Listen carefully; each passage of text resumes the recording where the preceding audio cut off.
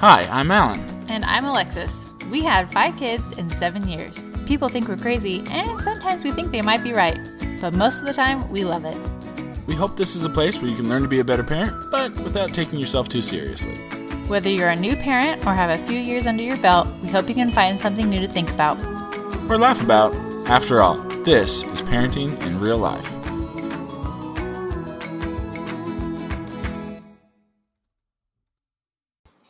Hello, everyone, and welcome to episode 58 of Parenting in Real Life.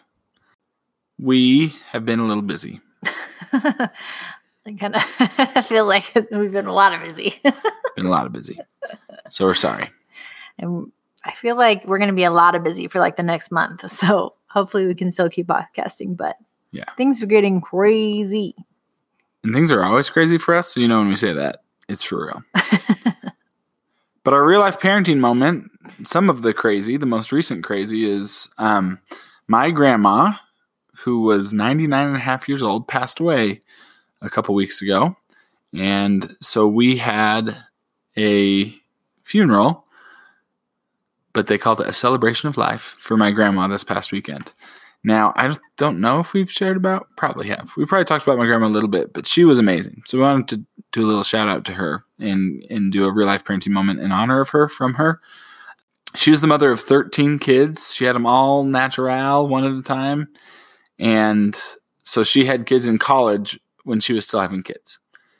Yeah. It's crazy to think about. I think it was like 20 some odd years she was having kids. My uncle who spoke talked about how she was dealing with the stress of having kids in college and hormonal teenagers and toddlers all at the same time. So whatever stage of life you're in right now, picture doing all of the stages at the same time. And that's what she did.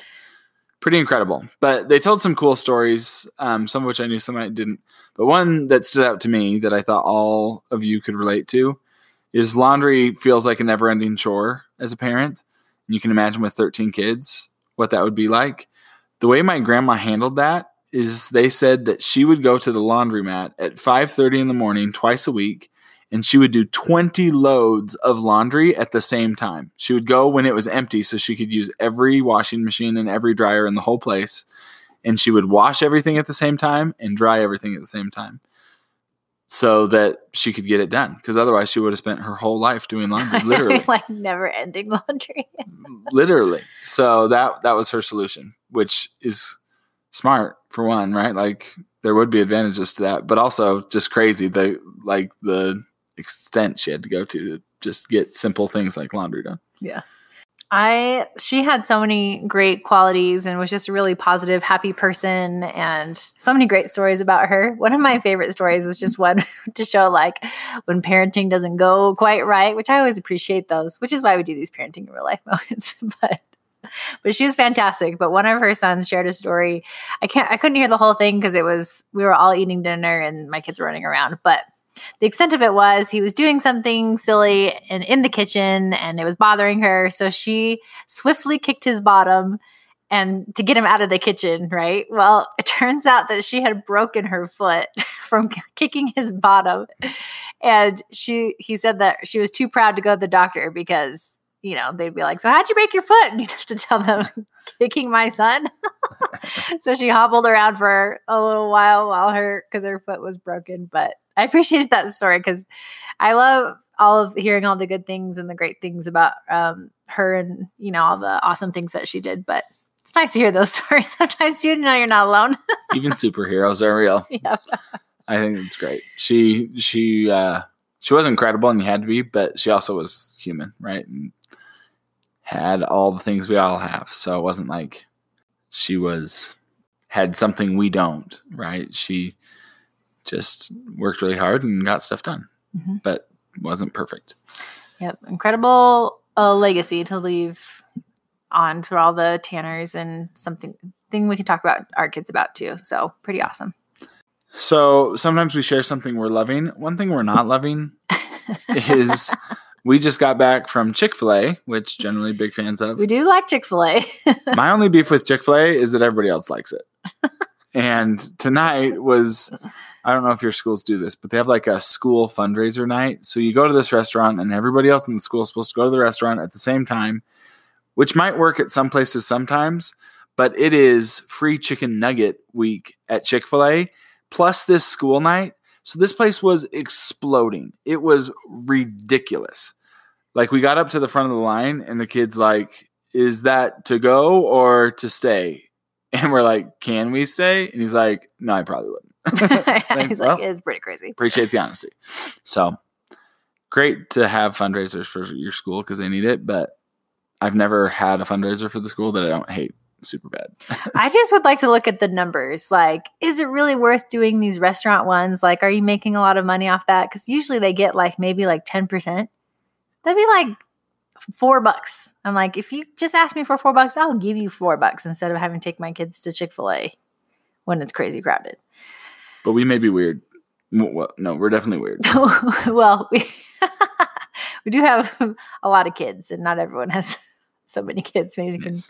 And young kids. And maybe the older kids handle it a little bit better. But yeah, that was fun. Funish.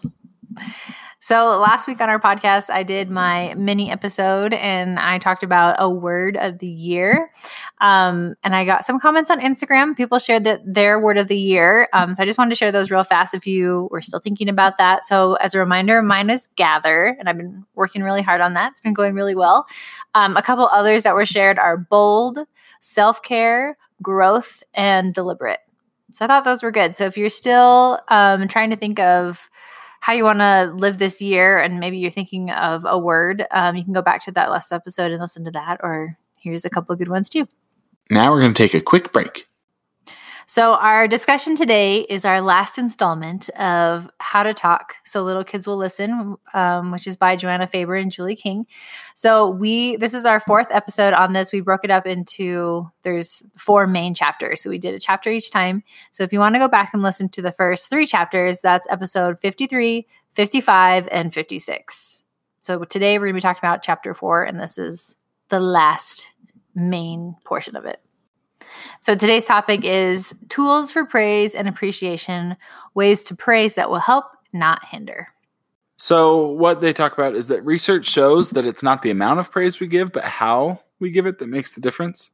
And I think we've talked about this before. So some of these things we've talked about.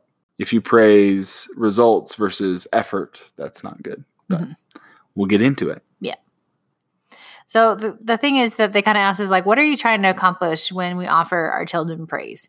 And most people would probably say something like, I want to help them identify their strengths, or encourage them, or help them feel confident, or even help them try a little bit harder. Unfortunately, when we are using evaluating words like you are great, or smart, or beautiful, or wonderful, it often has the opposite effect. So it can cause you to focus on your weaknesses rather than your strengths. Or we can wonder if they're actually being sincere, or it can feel dismissive, or question whether they're even aware of like what's happening. Because, you know, like if the kid is very aware that they're not doing well and you tell them you're doing great, they're like, are they even paying attention? Like, I'm not doing well. You know, we think we're trying to encourage them, but in reality, they know they're not doing well, and then they question your judgment. And sometimes kids will just give up completely, and there's too much pressure, and they can feel that judgment when we're using these evaluating words, even when they're good words. So the one thing that they said is that the very first rule of praise is that it's not always appropriate to praise. So when you see a kid is engaged in an activity, you don't need to disturb their concentration by looming over them or commenting on their actions. Just let them do what they're doing. And then if they do ask you for praise, you know, they want to show you something or ask how they're doing or whatever, then we have these tools to do it the appropriate way. Yep. So the first one is to describe what you see. You can describe their picture if they color you a picture. My mom is great at this, especially in the early years when you can't tell what they're drawing. You can ask them to tell you about it, and that shows interest, right? And you can express praise that way. You can say what they put away. You put your socks away, great. Or, you know, describe what they did. Describe the behavior you liked. You slowed down before you crossed the street, whatever it is. You did it also works. Help them realize they accomplished something. Use those in place of good job, excellent work. Good job following directions. That's a beautiful picture. Nice try. Okay, number 2 is describe the effects on others. So it's similar to the one before. You just want to describe what they're doing. So instead of saying, you're a good girl, so there you're evaluating, you want to use something like, hey, you carried those groceries bags all the way to the kitchen. That was a big help. Or instead of saying, you are the best big brother, you can say, the baby loves it when you make those funny faces. I see a big smile on her face. So you're just describing the situation and what they're doing to affect those people rather than telling them they're good or amazing or the best or whatever. I think this is especially helpful for those kids who may be struggling to do good. So instead of calling them good, hoping them, like for me, I feel like calling my kid good, maybe that will help them believe that they're good, but that doesn't always work. So instead, talk about when they do good things rather than labeling them as good. Just say, hey, that was great when you did this, or you were super helpful today when you did this. I think we have one kid in particular who kind of struggles to be doing the right thing. And they give an example in the book about a kid just like this. And they were describing it. I'm like, that is my kid. But they said that when they tried to tell them like, oh, they were so great today at this, that they made sure to say, no, I was bad. I did these things, and pointed out all the terrible things that they were doing.